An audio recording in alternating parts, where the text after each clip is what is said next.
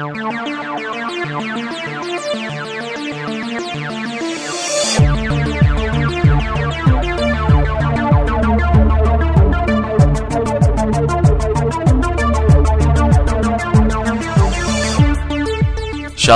shalom.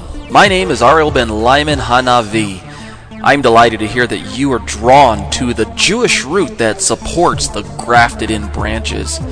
You know, Torah is central to properly understand and perform the will of Hashem, that is, God. It is crucial for us to understand theologically that the primary purpose in Hashem's giving of the Torah as a way of making someone forensically righteous only achieves its goal when the person, by faith, accepts that Yeshua, Jesus, is the promised Messiah spoken about therein.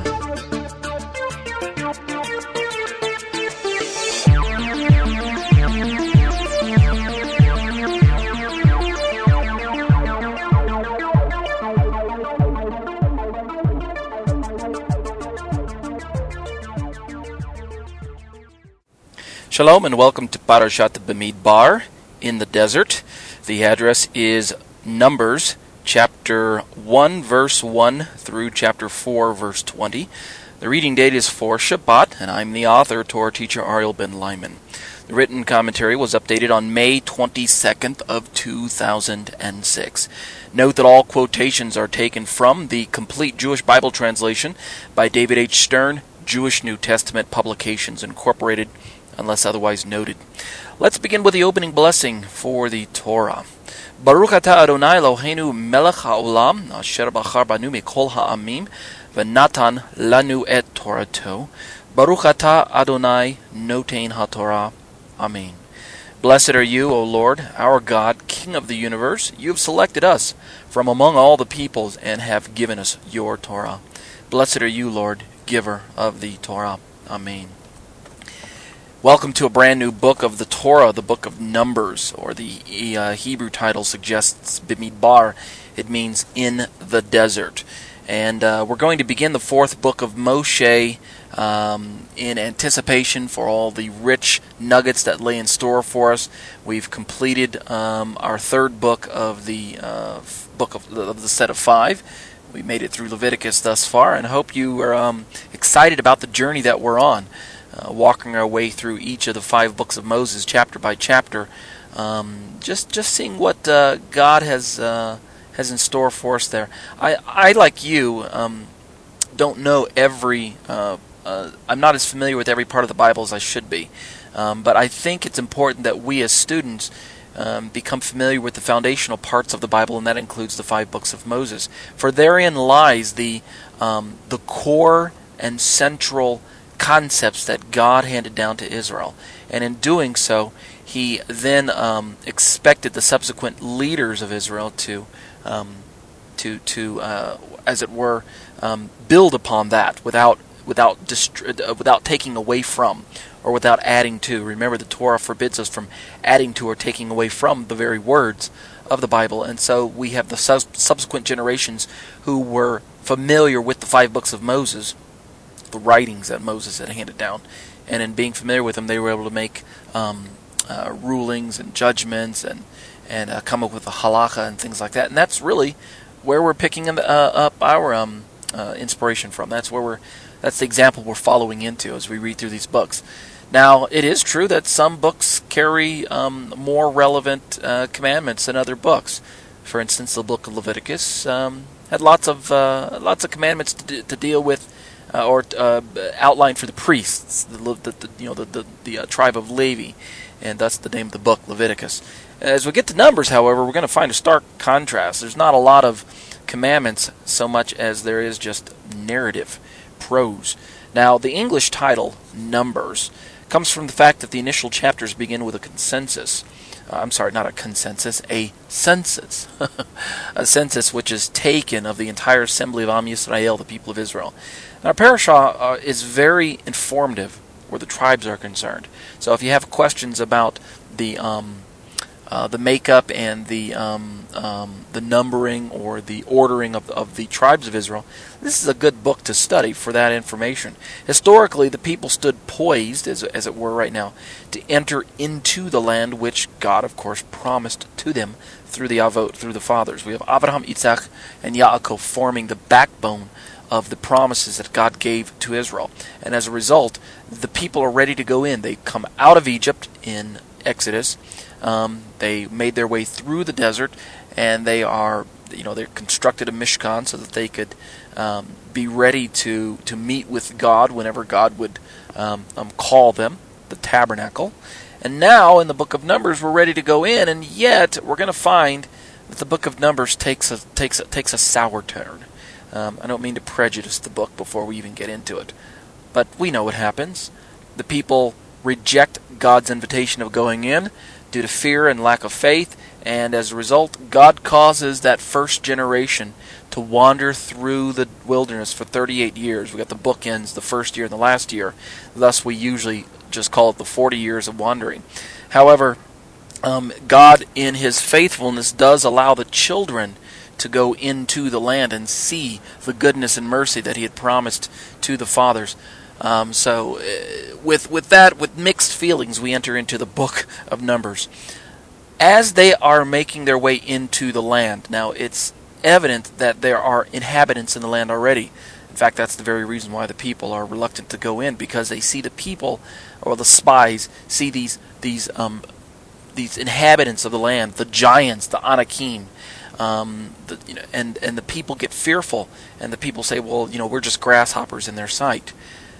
War is inevitable. War is there's going to be a conflict. In other words, I've heard a preacher say it this way: when God gives you promises, you can bet that there's going to be a conflict between the adversary and the promise that God hands to you. And so if you want to press into the promises of God, then pastors are fond of telling us that you have to fight for that which God gives you. And the promises here given to Israel are no different. I'm going to give you the land, God says to Israel. However, there are inhabitants in the land, and you're going to have to fight them. Now don't worry, God says, I'm going to be with you. So war with the immediate inhabitants of the land was inevitable. However, this was a war in which God had already promised the outcome. God is going to give the land to Israel. And Hashem was masterfully preparing a suitable army of those 20 years and older who would be able to go in and fight. Thus, the numbering at the very beginning of the book makes sense now. God's having Moshe single out, as it were, the fighting men. Let's take a look at the big picture for the book of Numbers before we jump into any particulars. This next section is entitled The Big Picture. If you stop and think about it, no matter who we're talking about, if we're talking about adults or we're talking about children, the discontented whining can be difficult to ignore, whether we're talking about children or adults. And in this case, we're talking about Israel. Israel whined, Israel complained, Israel groaned, and Israel in the wilderness characterizes the book of Numbers. Listen to this overview. Again, I don't want to prejudice the book and say that it's something that we should avoid reading. By all means, we should be reading the book. However, it doesn't have a lot of commandments, rather it has a lot of narrative. The book picks up where Exodus leaves off. So it's odd that we have Leviticus sandwiched between Exodus and Numbers, but on a narrative scope, it really goes Exodus and then Numbers. Israel is camped at the base of Mount Sinai. That's where we pick up the reading in the book of Numbers here. And from here, the people journeyed into the wilderness, which the Hebrew word wilderness is Bamidbar. They journeyed into the wilderness of Paran, which is south of the Promised Land. Scouts, if you'll remember, were sent to explore the land and give a report of its inhabitants. And, of course, when they returned to the camp, their report was not favorable. We had 12 spies, one from each tribe, and 10 of the 12 gave a non-favorable report. They said maybe they were just pragmatic, maybe they were just doubtful. Either way, they demonstrated a lack of faith in God by giving a report that the people, it gave the people the impression that the promises that God was making to them were less than true, or they were less than accurate. Maybe God didn't understand what the people were up against.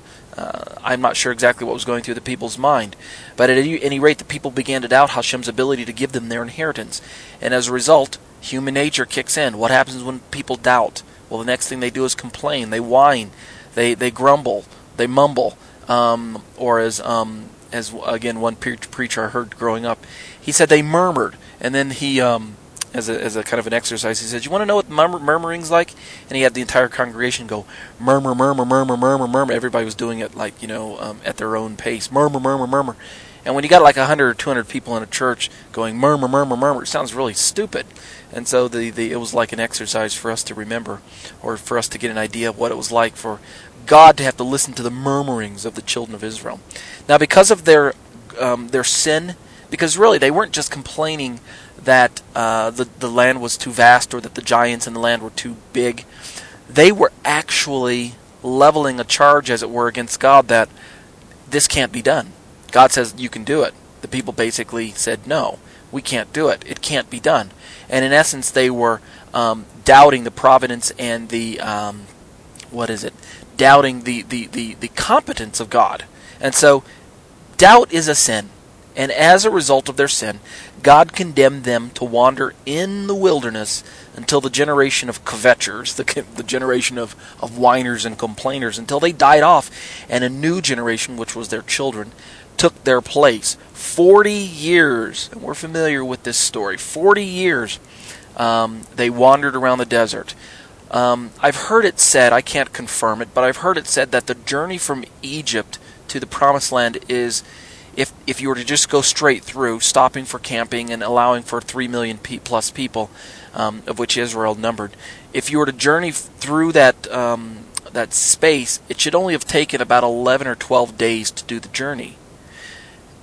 Because the distance isn't that far. It's not like God asked them to go from Egypt to, say, Madagascar or the southern or South Africa. He didn't ask them. He didn't ask them to take a journey that should take 40 years. And so the wandering was supernatural. It's a picture of both God's judgment as well as God's grace at the same time. Because even though they wandered for 40 years, you'll remember, their shoes didn't wear out, and they actually did have food to eat and provision for their cattle and things like that. They just simply walked until their bones dropped into the sand. But 40 years later, or 38 years later, how the rabbis put it, their children slowly made their way back to Canaan. Now, this time, the children, having learned the lesson of the parents, the disobedient adults, they're ready to obey the commandments of the Lord. They're ready to actually walk into the statement that they made way back in Exodus chapter 19, where they said, "All that you've said we will do." Remember that statement? Kind of premature, don't you think? And so, in this overview, again, after winning some important campaigns east of the Jordan River, Am Yisrael is actually prepared to enter the heart of the Promised Land that they had waited so long to see. We are very familiar, you and I reading the Torah portions are very familiar with the 40 years of wandering that we read in these chapters. And the number 40, if you'll recall, it shows up in different places in the text, not just here in the book of Numbers, but it shows up in other places in the Bible. Number 40 seems to signify or signal trials or testing or endurance. Sometimes it signifies punishment. If you'll recall, this is the 40 years that God said, because you doubted my word and did not go in when I told you to go in, I'm going to punish you. And then it's funny, if you read the book, you'll find that after they receive this warning and this punishment, then they say, okay, we'll go in. And God says, nope, sorry, door's closed. You should have gone when I told you to go. And as a result, the people can't get in. So it's a lesson in going when God says to go and waiting when God says to wait.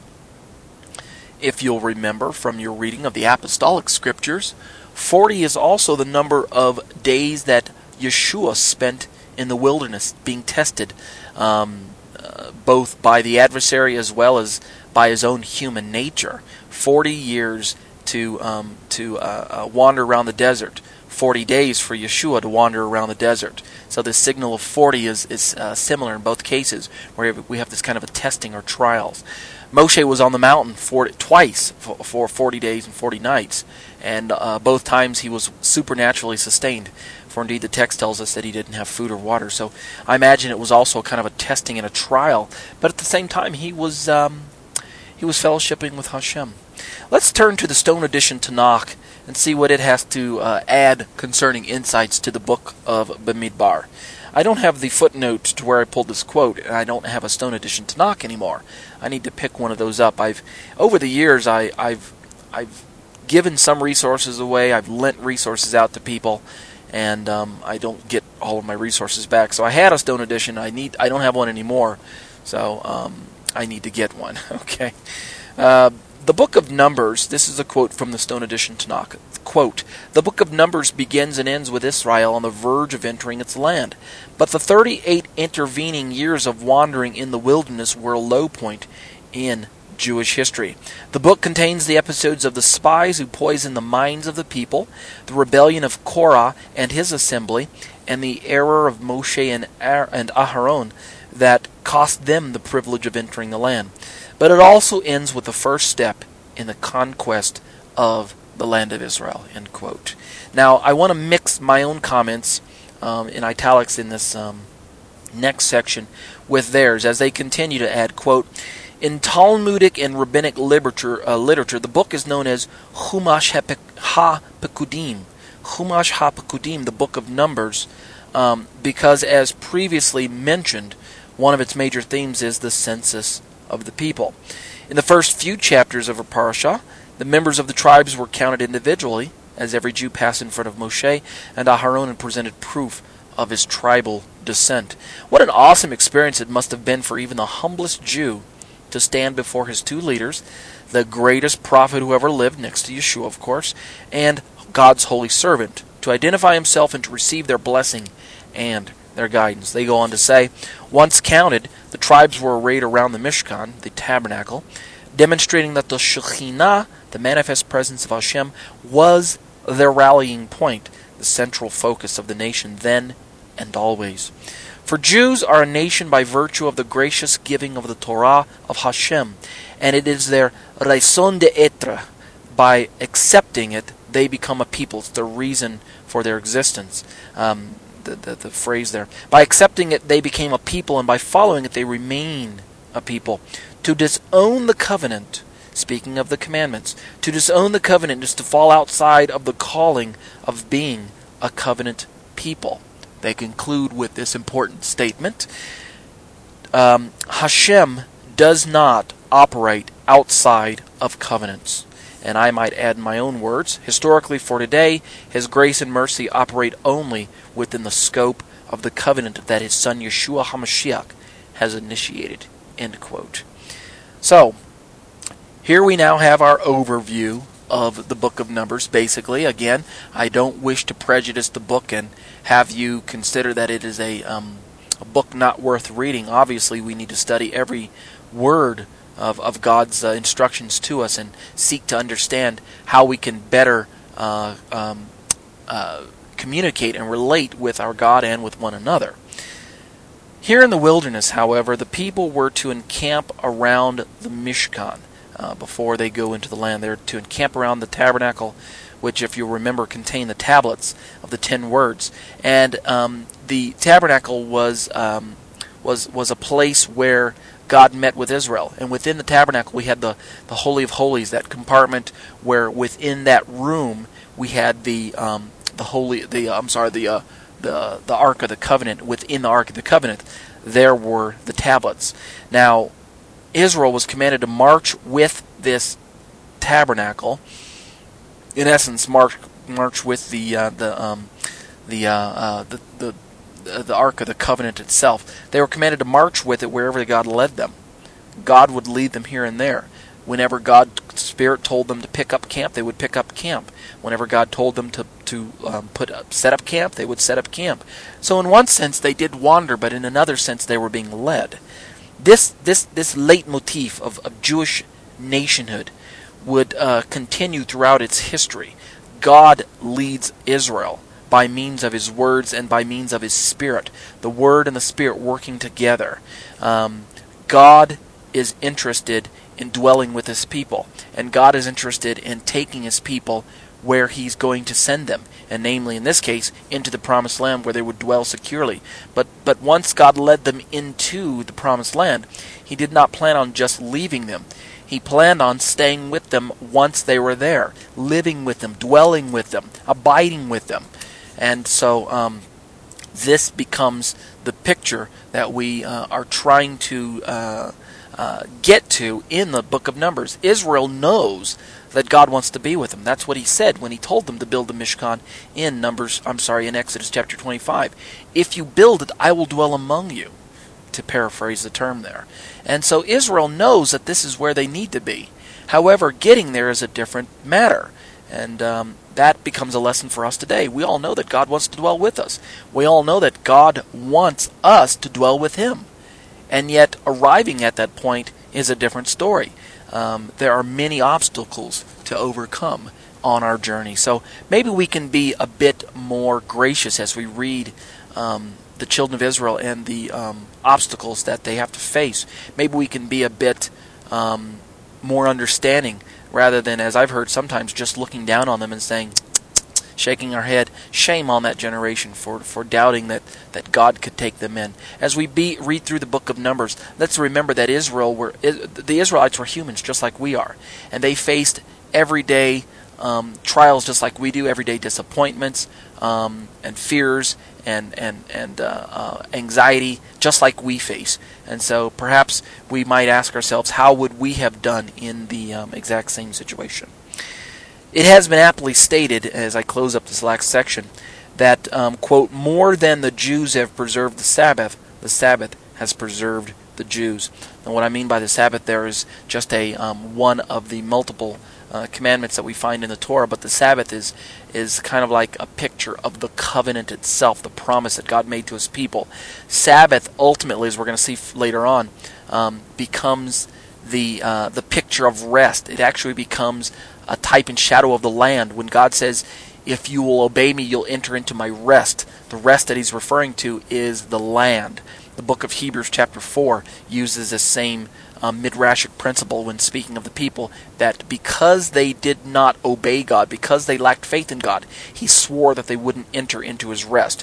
And the entering in and the rest described there is not just the land, but on the physical level it is the land, but ultimately it means rest from their enemies, rest from their fears, their anxieties. It means rest in God. So let's move on. It's about 20 minutes into the commentary, and the commentary is only 5 pages long, 4 pages plus my closing, so I don't think I'm going to break the commentary off just yet. I'll probably just read it through in one setting, okay?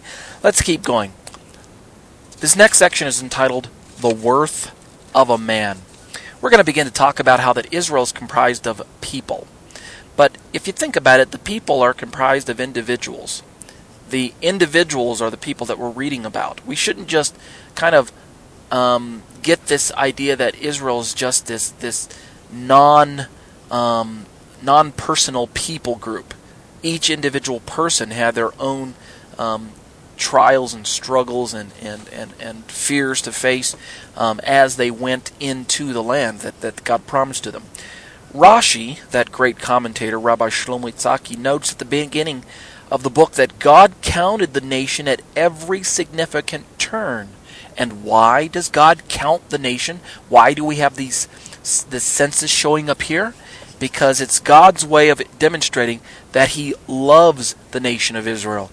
And because he loves the nation of Israel, he wants to demonstrate to them that he's interested in each and every single individual Israelite. And that again is a challenge for us today. We often read the book and we just think of the collective people as either being disobedient or stubborn. We don't really sometimes stop to realize that these are real people just like you and me. Individuals with family, with children, with concerns, with real life messes, just like we get ourselves into. So the fact that the people were counted as individuals in this book, at least right at the beginning, proves the infinite worth of every single person. Rashi would say every single Jew. I might say every single Jew and non-Jew. And it also sets the precedent for God's underlying love to see every one of his created subjects return to a loving relationship with him through his unique and only Son. We know the verse, for God so loved the world that he gave his only begotten Son, that whosoever. God is not just simply interested in whole nations or whole family groups. God demonstrates that he's interested in each and every individual. Certainly, if you think about it, it would have been easier and quicker to count the people in mass, and that would have been the proper course if all that mattered were sheer numbers. In other words, if the census was just something like this, okay, Moshe were to just tell the leaders, okay, go to your individual families and to your individual tribes, count yourselves and bring the number back to me. But instead we find that each and every person passed under the rod of Moshe, as it were. Moshe was able to count, being the hand of God. Moshe was able to count, as it were, each and every individual Israelite personally. And that is a demonstration of God's care and concern for each and every individual. If it were just sheer numbers that God were interested in, then we would not have had the individual count. But that would have caused the individual. Let's say they would have counted them en masse, we still would have gotten the numbers. The end result would have been the same. We still would have got the numbers. But that would have caused the individual person to be an insignificant member of the total community, and it would have obscured his personal responsibility to grow and to contribute to the community as an individual. So it's an important lesson here. If you're listening to the commentary and you feel like you don't matter in the scheme of things, if you feel like you're just an insignificant number in the bigger picture, well, I want you to understand that God has demonstrated over and over again that he's not just interested in sheer numbers. God is interested in individuals. Each tribe had its own uniqueness to contribute to the national well-being, and as a result, each individual was precious in his own right. In chapter 2 and verse 2 of this book, we read, quote, "Each person shall camp near the banner, carrying his paternal family's insignia. They shall camp at a distance around the communion tent." End quote. Now let's comment on this pasuk itself. Rabbi Abraham Isaac Kook, he lived from 1865 to 1935. He's the first chief rabbi of the land of Israel. In fact, he was actually appointed that position before Israel became a state, if you'll notice the dates there. He had these insightful words to add concerning the tribes and the banners that they bore. Let's talk about that. Let's read his quote. And I lift his quote. If you look at the footnote on the bottom of page 4, this is adapted from the Midbar Shur, pages 24 through 25. They read, quote, "Throughout their sojourn in the desert, the Israelites were commanded to set up their tents around the tribal flags." This must have been something quite interesting to see. Rav Kook asks the question, what is the significance of these banners? The Midrash says that the inspiration for the banners came from Sinai. The revelation of the Torah was attended by 22,000 chariots of angels, each one decked out with flags. That's what a banner is, a guide, as it were, a guidon, or a banner, a standard, as it were, the colors of the flag. The Israelites immediately desired to have flags just like the angels, and God agreed. Quote, "He brought me to the wine house, and his banner over me is love." And that's, of course, from the Song of Songs, Shir HaShirim, chapter 2, verse 4, end quote. The Midrash indicates that banners relate to some intrinsic aspect of angels, though not of people. But the Midrash leaves us with many questions. What does it mean that the angels bear flags? Why does the verse refer to Sinai as a wine house? And what is the connection between banners and between love? Rav Kook goes on to state, the Zohar states that the banners of the four major encampments in each direction, that is to say north, south, east, and west, because if you remember, that's how the Israelites were commanded to lay out their encampment. These directions, north, south, east, and west, correspond to the four faces of the mystical chariot mentioned in the beginning of Ezekiel. These four faces are fundamental divine attributes. Thus, each encampment related to a particular divine attribute. What is an angel? Rav Kook asks us. Well, the Hebrew word malach literally means messenger. That's what an angel is, a messenger. The very essence of an angel is to fulfill a particular divine mission. An angel cannot perform a task, important though it may be, other than the specific mission for which it was designated. Are we following his midrash so far? Rav Kook is drawing us towards a midrashic conclusion. And if you don't get it at the end of Rav Kook's commentary, I'll go ahead and paraphrase it for you. Rav Kook goes on to conclude, quote, "The people desired flags like those the angels bore at Sinai.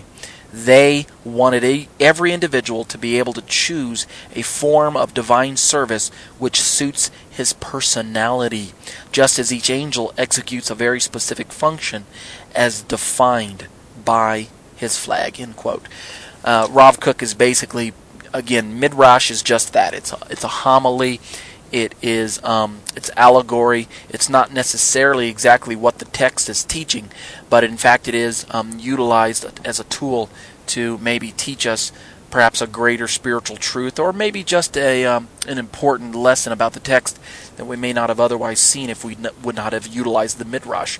Midrash in this case is hinting at the fact that because the angels are specifically chosen to carry out specific missions for God, and God knows them individually. He doesn't just send generic angels to do generic tasks.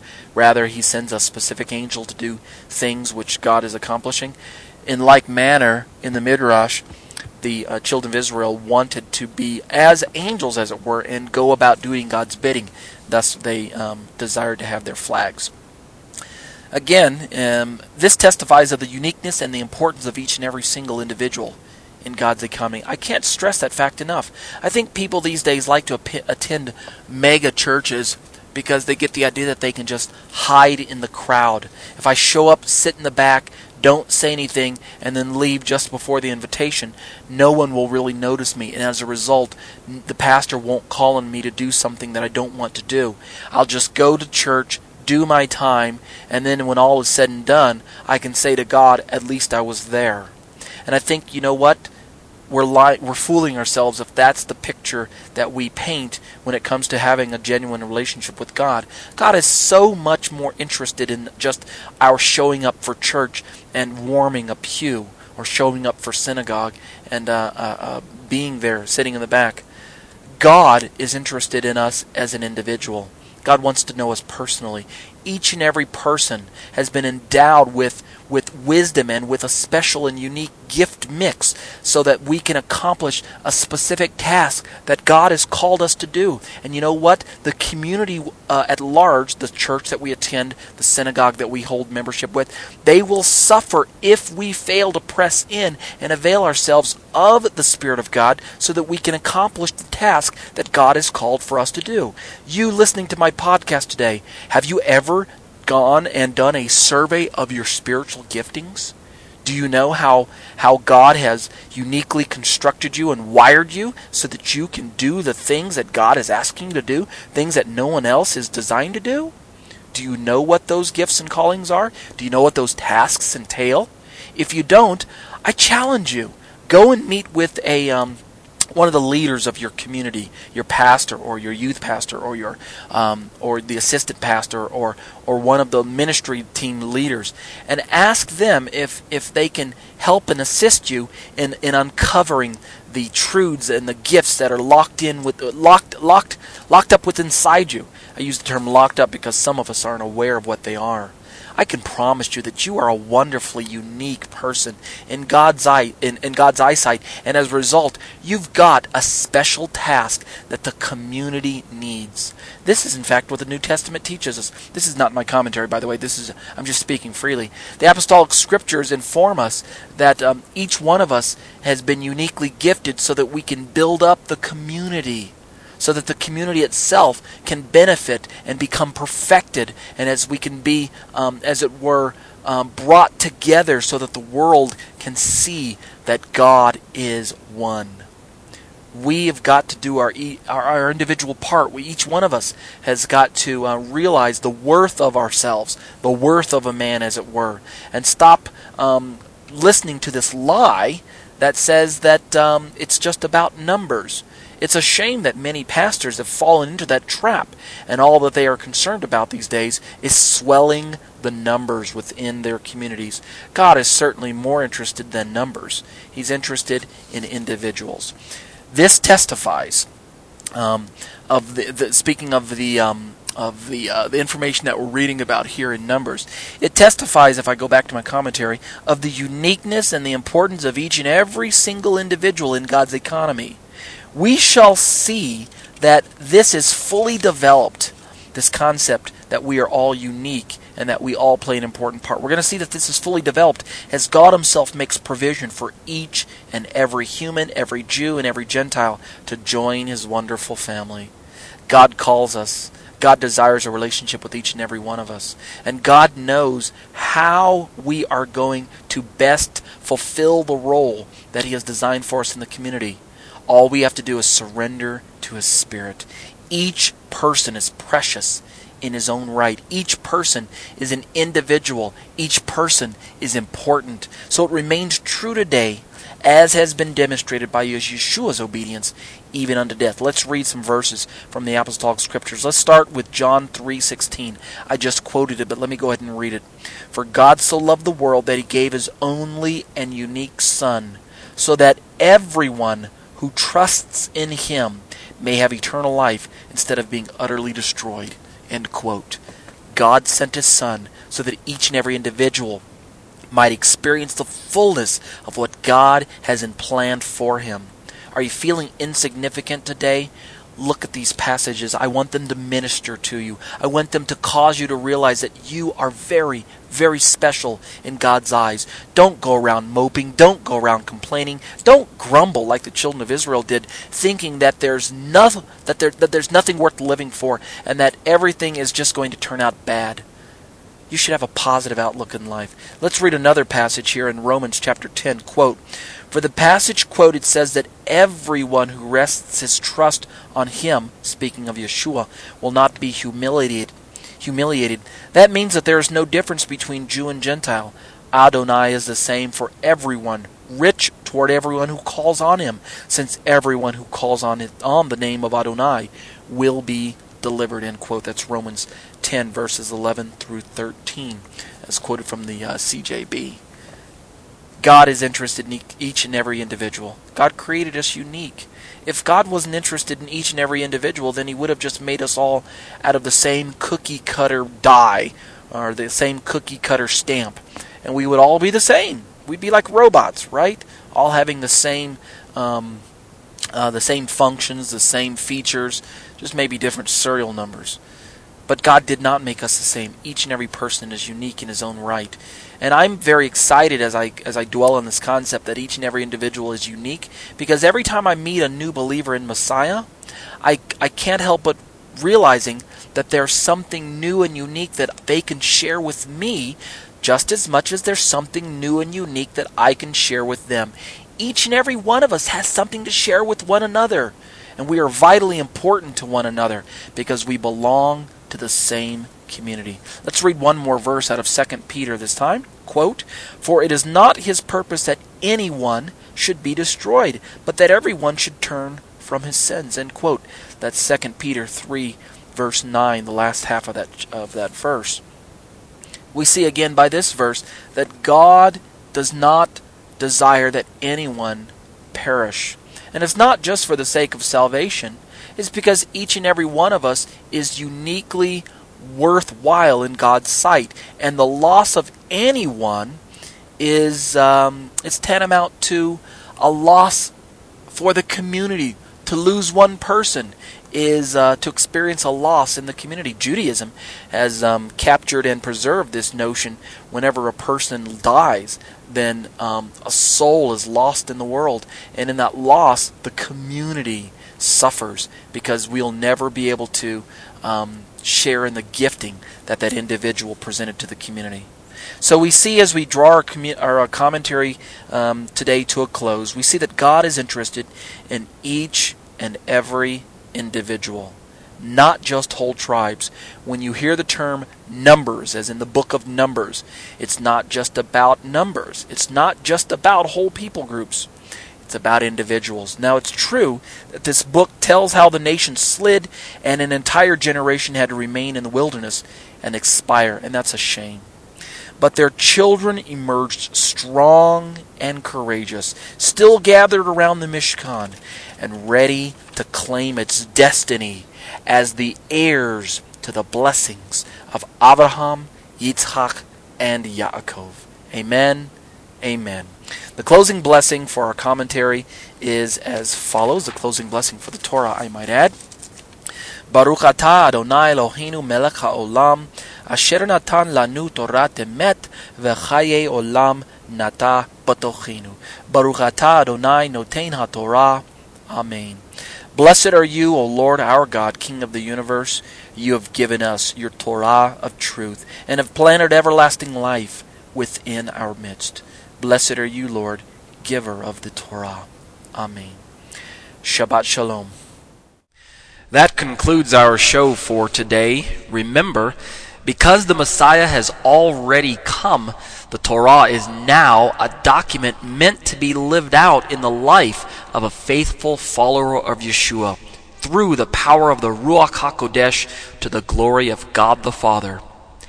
It should not be presumed that it can be obeyed mechanically, automatically, legalistically, without having faith, without having trust in Hashem, without having love for God or man, and without being empowered by the Ruach HaKodesh.